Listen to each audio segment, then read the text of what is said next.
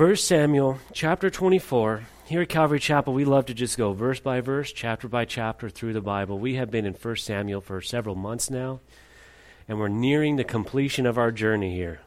But for David, it's only just begun. This little kid, this ruddy shepherd that has been running around, going from his father's pastures to the king's court, to before the Philistines, being used by God to slay Goliath, to being a captain of 1,000, to being the son-in-law of the king, to being chased like a thief and a traitor, has been running for his life. He's been seeking God. He's been hiding himself in the presence of God. Just recently liberated the city of Keilah from the north and finds himself again running for his life. Last chapter, we left off with David camped on one side of a hill and King Saul camped on the other side of the hill. It was almost the end. And then God miraculously led Saul away to attack the Philistines who had invaded his land. It was at that hill that we saw that David, through the Psalms, had said that he hides himself, that all true safety comes from God. Not in the material, not in the geographic, not in our location, not in our finances, not in our strength, not in his case, his swords or his men or his armor.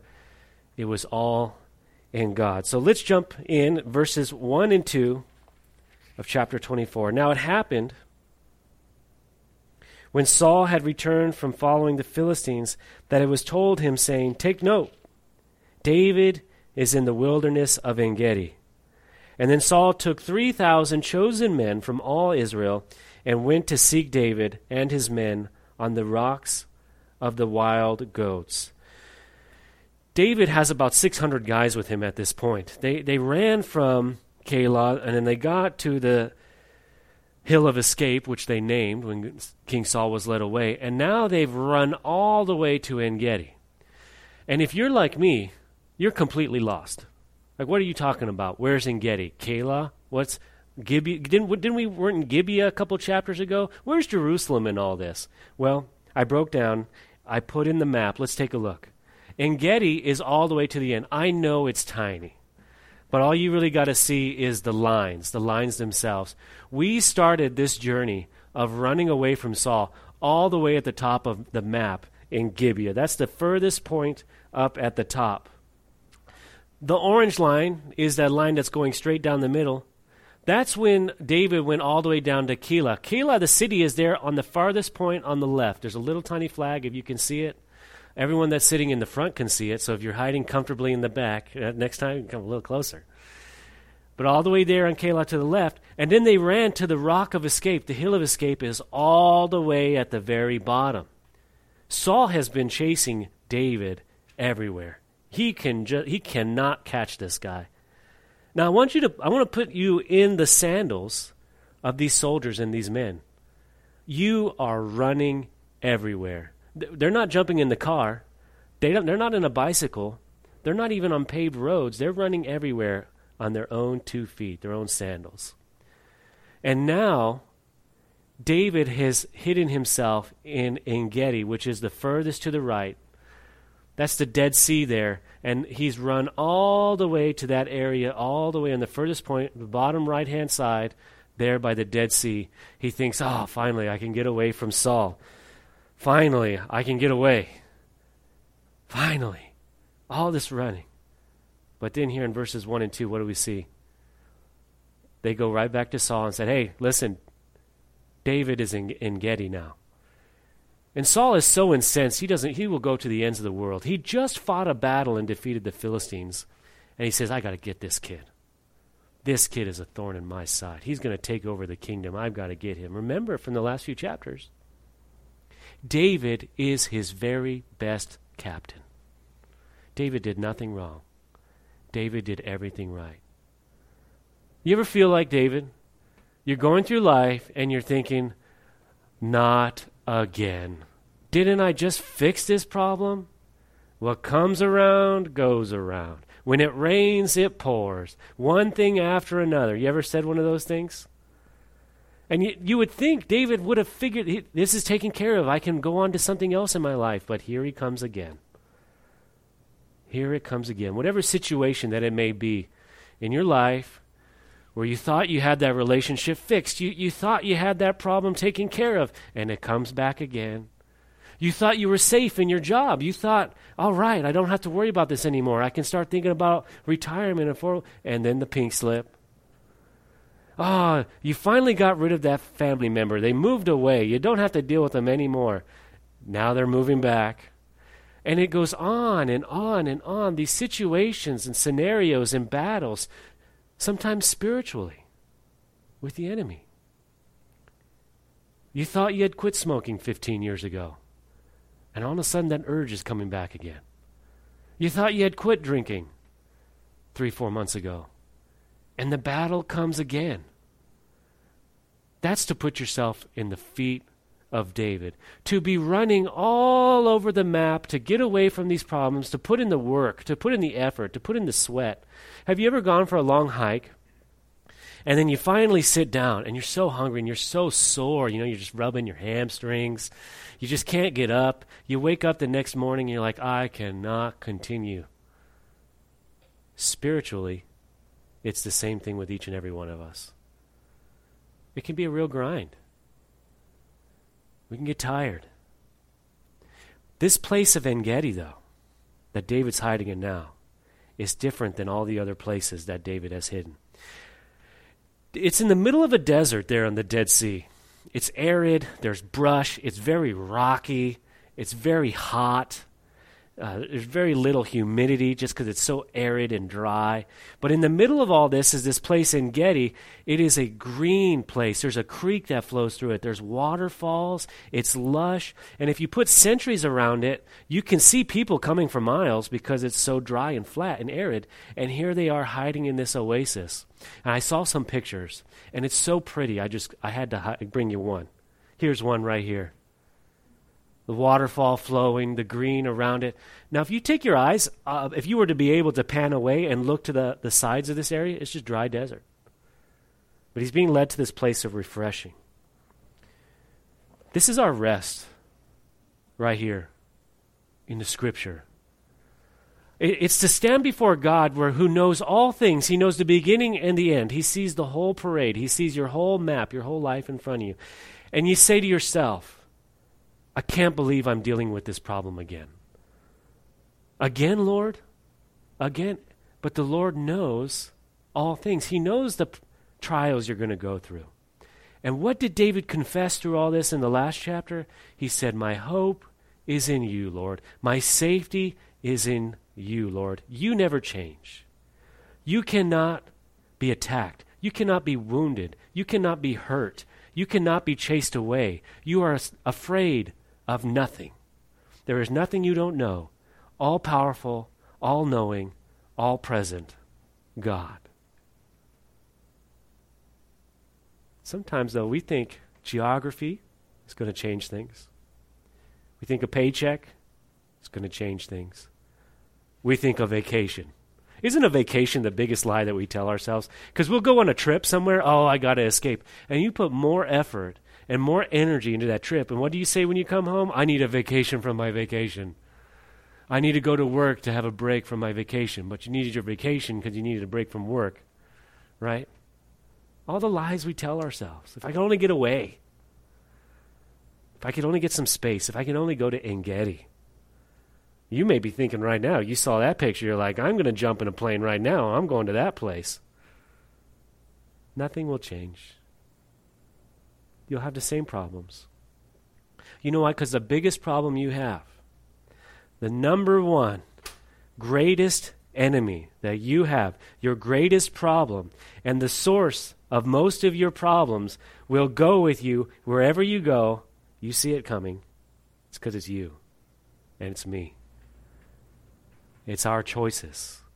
It's our needs. It's our desires. It's our wants. It's our sin nature. It's our deceitfully wicked hearts, the Bible tells us in the book of Jeremiah. And we take that wherever we go, whether you fly to En-Gedi or whether you're sitting in a church chair in Bluffton, South Carolina. But there is only one hope, and it's found in God.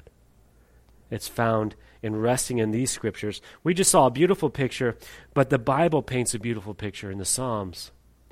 When it says that the Lord will lead us to green pastures and still waters. When the Bible says that the Lord will prepare a table for us in the presence of our enemies, and all that conflict, all that trial, all our problems, all that anxiety and confusion and fear that we have, the Lord says, hey, sit down, take a load off and have something to eat. I'll handle everything around. Just rest with me. Let's sit together. Let's eat. Let's take a moment. Let's take a moment. And the scripture says, be still and know that I am God. But you may be the warrior in you, men and women, the warrior in you says, but wait a minute, I got to run. I got to sharpen my sword. Saul's coming and I know it. We got to handle this problem. Well, let's see what happens. Let's see in verses 3 through 7 of this chapter. So he came to the sheepfolds by the road, where there was a cave, and Saul went in to attend to his needs. David and his men were staying in the recesses of the cave. Then the men of David said to him, this is the day which the Lord said to you, behold, I will deliver your enemy into your hand, that you may do to him as it seems good to you. And David arose and secretly cut off a corner of Saul's robe.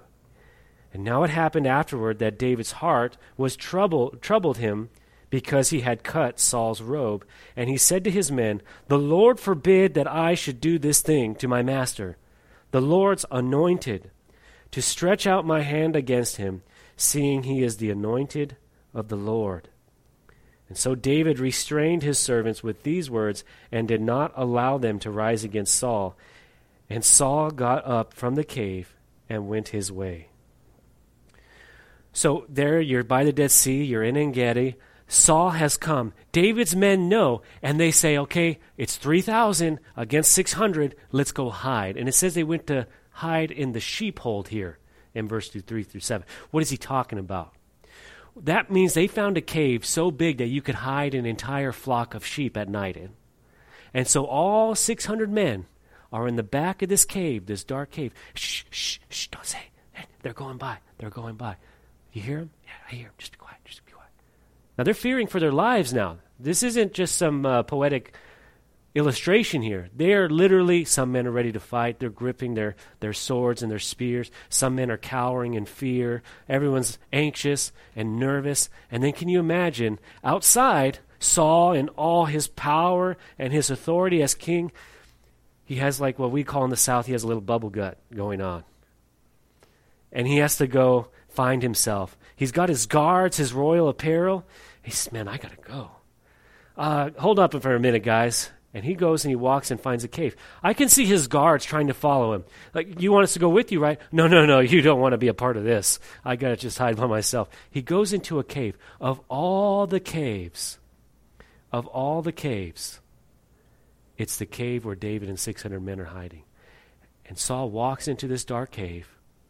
He's thinking about, you know the run to the, where's the nearest restroom? You're in the restaurant, you're like, oh my gosh, I've got to do this. I love how practical the Bible is, how real it is. There's nothing too small for the Lord. And this is what is so important to notice about this. You have something so mundane, so not spiritual, right? If there's anything that is the farthest away from what we think is spiritual, it's going to the bathroom. And God has a divine appointment with Saul penciled in to his book. I'm going to meet with Saul. I have a message for him when he is going to the bathroom. We may think in our lives that there's things that God's not interested in. There's portions that are too dirty, too filthy, too stinky for God to get his hands in. I'm being metaphoric, don't take that too far.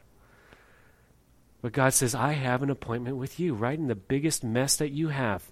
The biggest thing that you got, I am there. I got a word for you. And so there's Saul. He's walking in, takes his robe off or puts it to the side. He kneels down. And David sees him. And his guys are like elbowing him. They're like kicking him under the table. Get your sword out. They're looking at each other. Their eyes are... And they're looking at him, and they give him some really wise, sound, practical advice. God has delivered him. Everyone can see it. God has brought him here. This is impossible that this would happen right here. Shh, take care of it, David. We go home free. You'll be king. Just like that. An opportunity like no other. Just take the opportunity and run. I don't know when David makes up his mind, but he takes out his sword and he starts to creep. This is a man who killed 200 by himself as a wedding present. I mean, this guy, he can get the job done. He's crawling up behind him. I feel the tension as I'm reading the text. I feel the anxiety, the nervousness. All Saul has to do is cry out. 3,000 men will rush the cave. There's no escape. Saul's men would slaughter all the men of David.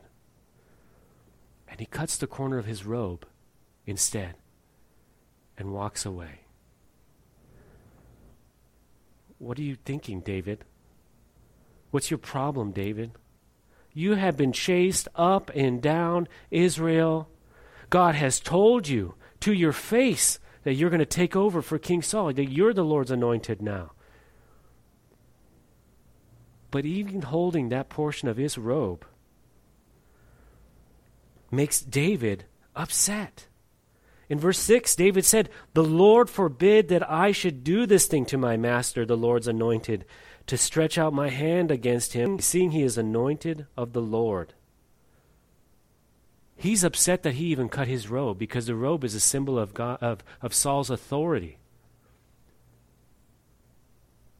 You know, sometimes what we think is a perfect opportunity, an opportunity to escape, an opportunity to leave, an opportunity to advance, is really a test. It's not an opportunity at all. I had this happen to me when I was preparing to come out to Calvary Chapel Low Country, which didn't exist at that time. And we had prayed. We had confirmation, my wife and I, to come out here. We were preparing to come out here.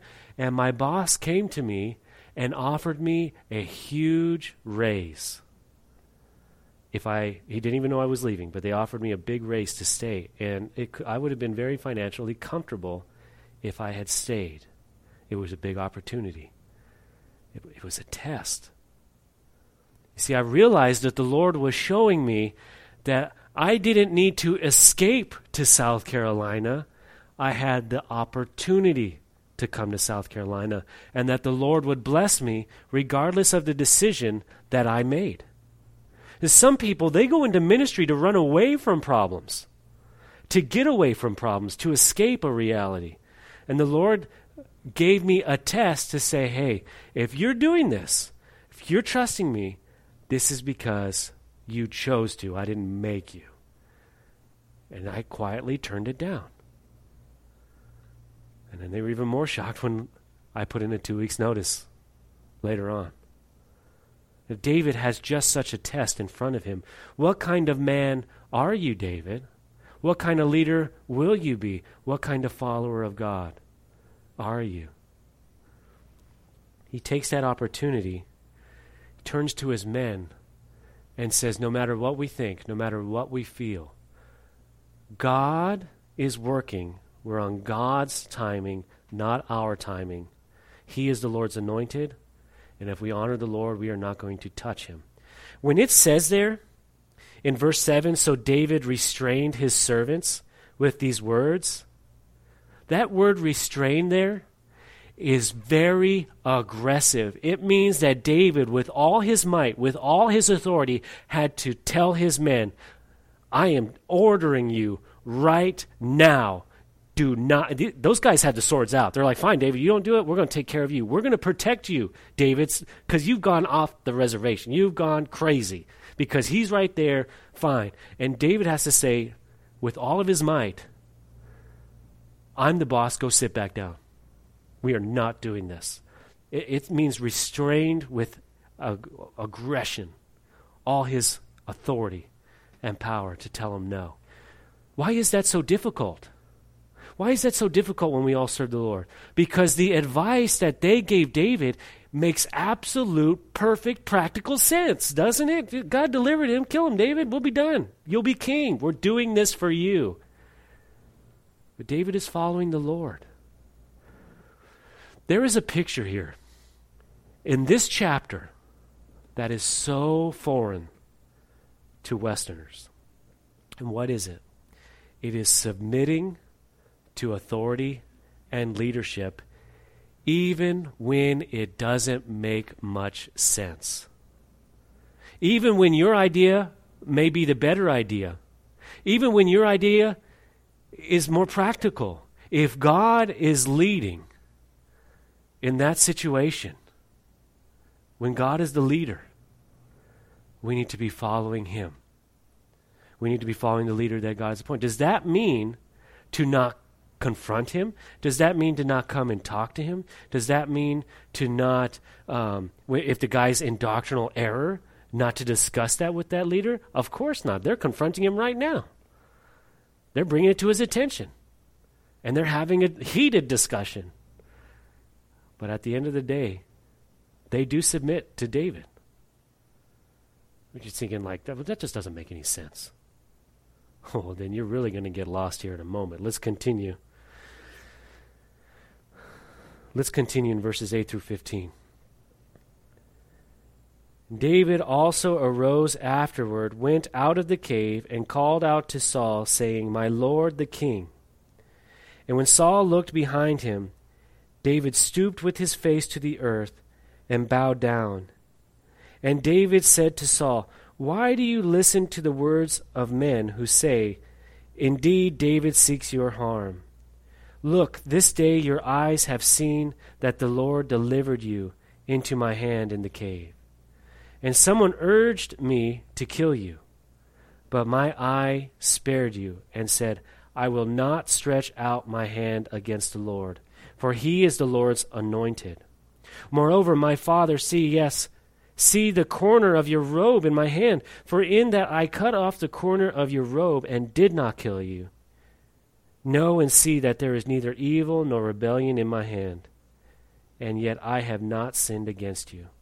Yet you hunt my life to take it. Let the Lord judge between you and me, and let the Lord avenge me on you. But my hand shall not be against you. As the proverb of the ancients say, wickedness proceeds from the wicked. But my hand shall not be against you. After whom has the king of Israel come out? Whom do you pursue? A dead dog? A flea? Therefore let the Lord be judge, and judge between you and me, and see and plead my case, and deliver me out of your hand. You're thinking to yourself, are you kidding me? David has committed suicide right now by faith. David walks out of this cave by himself, confronts David, 3,000 men outside. David comes outside and bows twice to King Saul, has a conversation with him. Why are you chasing me? I'm your greatest servant. I've done nothing wrong. You are the king. You are the Lord's anointed. You are the master. He bows down to Saul's authority. He tried to kill him twice in the scriptures that we know. Literally threw a spear at his head, tried to kill him. Chased him, separated him from his wife and his children if he had any at the time. Chased him up and down all of Israel. And David went out of his way to help Saul, liberated Keilah, then he had to run away from them. And after all that, he could have just sat in that cave. He could have just not touched him. He comes out and he yields himself to Saul's authority. That makes absolutely no practical sense at all. No practical sense at all. But we see in Proverbs 10:12, hatred stirs up strife, but love covers all sins. And in 1 Peter chapter 4, and above all things, have fervent love for one another, for love will cover a multitude of sins. if there is anyone that has shown love and compassion on a leader and tried to cover and protect them, it is David in his relationship with Saul. And David is not just ordering his men to submit, he is showing them what true submission is. Our perfect example of submitting to authority is Jesus Christ, submitting to the Father's will. In the Garden of Gethsemane, knowing what has happened, knowing the cup he was going to drink, he asked the Father, Lord, is there another way? Let this cup pass from me. Nevertheless, not my will, but your will be done. And submitted himself to the Father unto death. Submission to authority is so foreign, especially younger people. My age, millennials and below, we are taught to question everything. We are taught to question everyone. We're taught to buck authority at all times. That authority is bad. The Scripture, our relationship with God, tells us otherwise. Never is it told in Scripture that we're not supposed to understand. The prophet Isaiah was told by the Lord, come, let us reason together. But at the end of the day, we are all called to submit to authority in perfect order and in perfect harmony, whether it's the Christian home, the Christian church, the family of God, the kingdom of God. But we have to do it. We have to take a risk of faith to submit, to bow the knee, to humble ourselves. The risk that David has just taken is with his life, his very life. I don't think I could do it. I don't think I could do it at all. And what is the response there?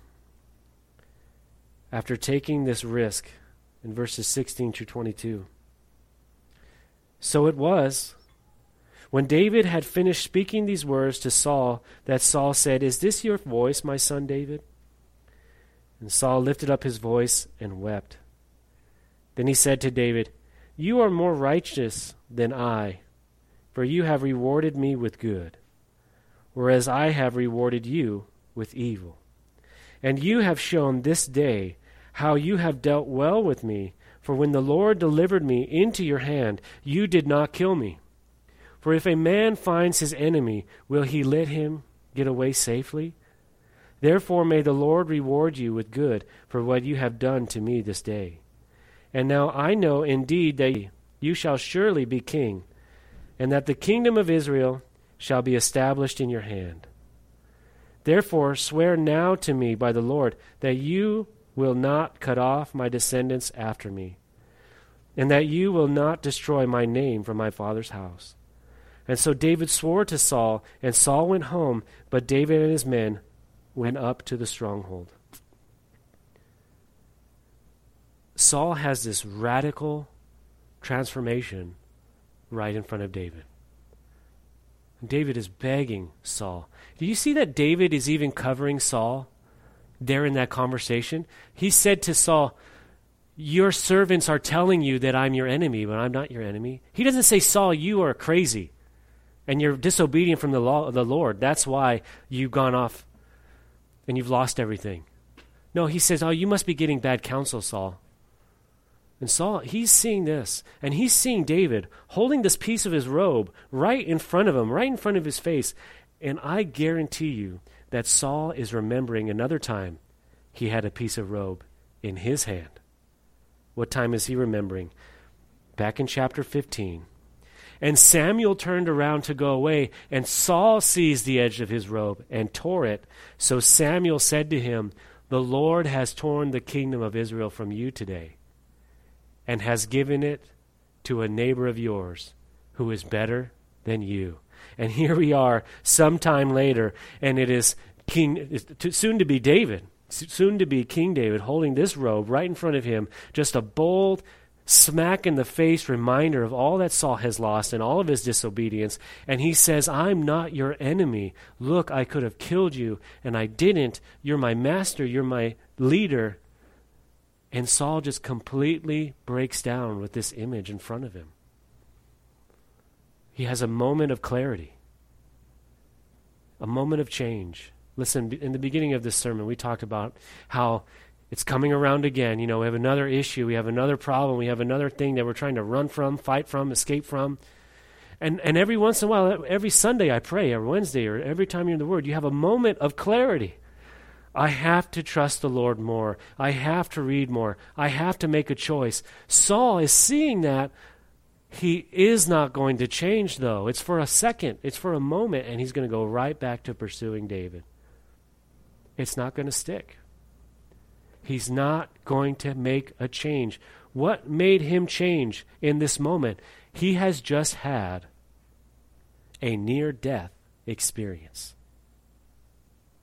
Because he realizes that that sword was inches away from his neck and his heart. He would be dead. And Saul knows in his mind, if I were David, I would be dead.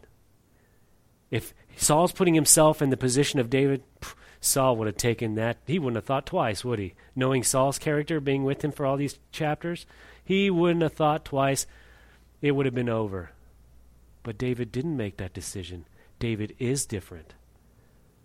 David truly does trust the Lord because David has a promise from God that he is going to be king, that he is anointed, and he's going to trust God to do it and not his own hand. He will not make it happen. He will wait on the Lord for it to happen.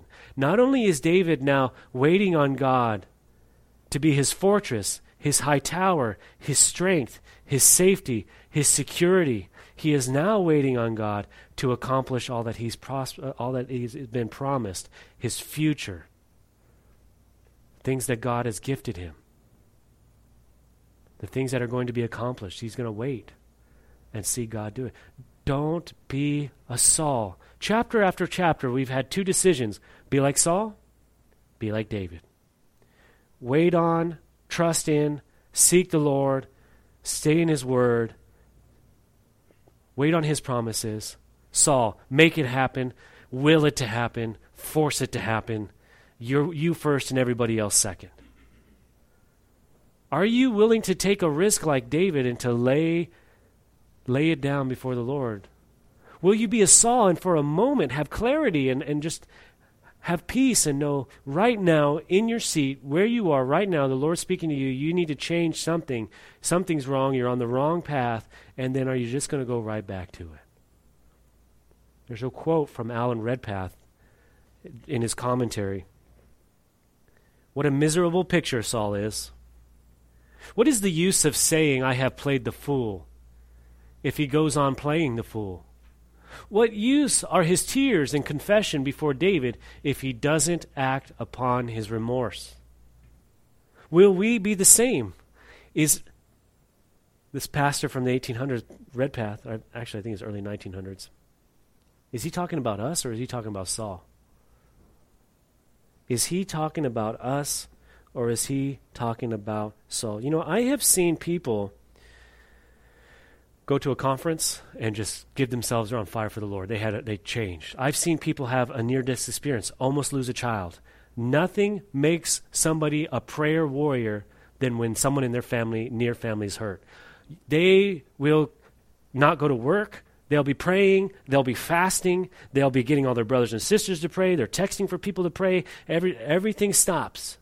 They're a prayer warrior. And then the Lord answers their prayer and they get healed, and then it's just right back to normal again. I'll pray when something's wrong. I'll dust that book off when I'm in trouble. Visited people in the hospital, same thing. They call me, they want me to they talk to me, they want me to come hold their hand. We talk about God. Suddenly God's near. We're talking about heaven. We're talking about choices. We're talking about unsaved family members. And there's just a change. And then the Lord delivers them and they get healed and they go home and then they lose my number. And then they're gone. It happens. But there's some people, though. There's some people that have a moment like this in their life, or they hear a Bible study, or they go to a sermon, just one, and they make a life change. They make a life change that lasts, and it stays. And they start reading the Bible. They start evangelizing. They start fellowshipping. They start serving. They start trusting God. Their countenance changes. Their mind changes. Their goals change. Their whole life is radically changed, one thing at a time, and it sticks and it stays. And it's usually the person that nobody ever thinks it would be that person. It's usually the person that's cast off. It's usually the person like, oh, they'll come once or twice and we'll never see them again. Oh, this is probably a phase. Oh, I'm looking forward to them. And then the next thing you know, they're a pastor in the Deep South in a town called Bluffton, teaching the Bible. And you're like, I didn't think, what? That guy? That guy, what? It's because it's that simple. The Lord uses the foolish things of this world to confound the wise. We need to go all the way back to 1 Samuel. That's why we keep everything in its context and we stay in the Word. Is a dumb, ruddy, red-headed kid watching some sheep. That's where he came from. That's his background. Uneducated, cast off, a nothing, a nobody. His father thought so little of him. He didn't even bring him out when the prophet came around. It's like, yeah. Cinderella, stick with the chores. But Samuel just kept saying, nope, not this one. Bring him out. Oh, yeah, I got one more. Could you imagine your father saying that about you? Oh, yeah, I got one more kid out there. You couldn't possibly meet him. Okay, I guess we'll bring him out here. You'll see. He's he's short, he's the runt. He's the lowest. Samuel said, the Lord told Samuel right there, this is the man. This is who I want to use. And now you fast forward after all these trials and all these victories and all these battles. We expect these amazing things out of David, don't we, by now? It's like, wow, David, that's radical, but that's who you are. That's the key. That's not who he is. He is somebody that God has formed and transformed and made into this superhuman person, this superhero that as a little kid goes before Goliath. And God will do the exact same thing in you. He will transform you. He will mold you. But will you take the steps? Will you walk the path? Will you walk all that? You think that David's mighty men would have followed him if they knew how many miles they would have to cover? Do you think they would follow him if they knew how many battles, how many towns they would liberate and then run away from? Because they had no idea. What did they do? They had to do what we do. They walked by faith and not by sight. And they trusted David, even when they wanted to beat him over the head, because what he was doing seemed like the dumbest thing in the world. They followed him. And the Lord continued to confirm that anointing and continued to confirm. And so then finally, what precedent has David set? When David does become king, and the men that have followed him, and they have to follow a new king. No one's going to try and bump him off to be king. Why? Because they saw David. They saw what true leadership and true service and true discipline is. What true service to the Lord is. To humble yourself under the mighty hand of God, and in due time, He, emphasis on God, will exalt you, not man. And with that, we're going to close this morning and go before the Lord and pray that He would show us our path, our step-by-step, our walk of faith, and not by sight. And you will have to make a choice today. Will I stay on the long path, or will I take the short exit? Is the opportunity that's before me truly an opportunity, or is it a test? Let's pray. Father God, we just thank you so much for leading us through David's sandals, Lord, leading us through your scripture. We pray you would continue to teach us and to guide us and to use us and to mold us more and more into your image, Lord. And I am just so excited, as everyone can tell, Father, I'm just so excited to see the everyday, to see the step-by-step, to see the test, to see the growth, to see the movement of your Spirit, to see the working of your word, Lord. I pray, that's as I pray every Sunday, Lord, I just pray somebody's life would be changed by your teaching, by your word, and your empowering. That someone would choose you today, just like little David, Lord, and that we would see great things. We just thank you and praise you in Jesus' name. Amen.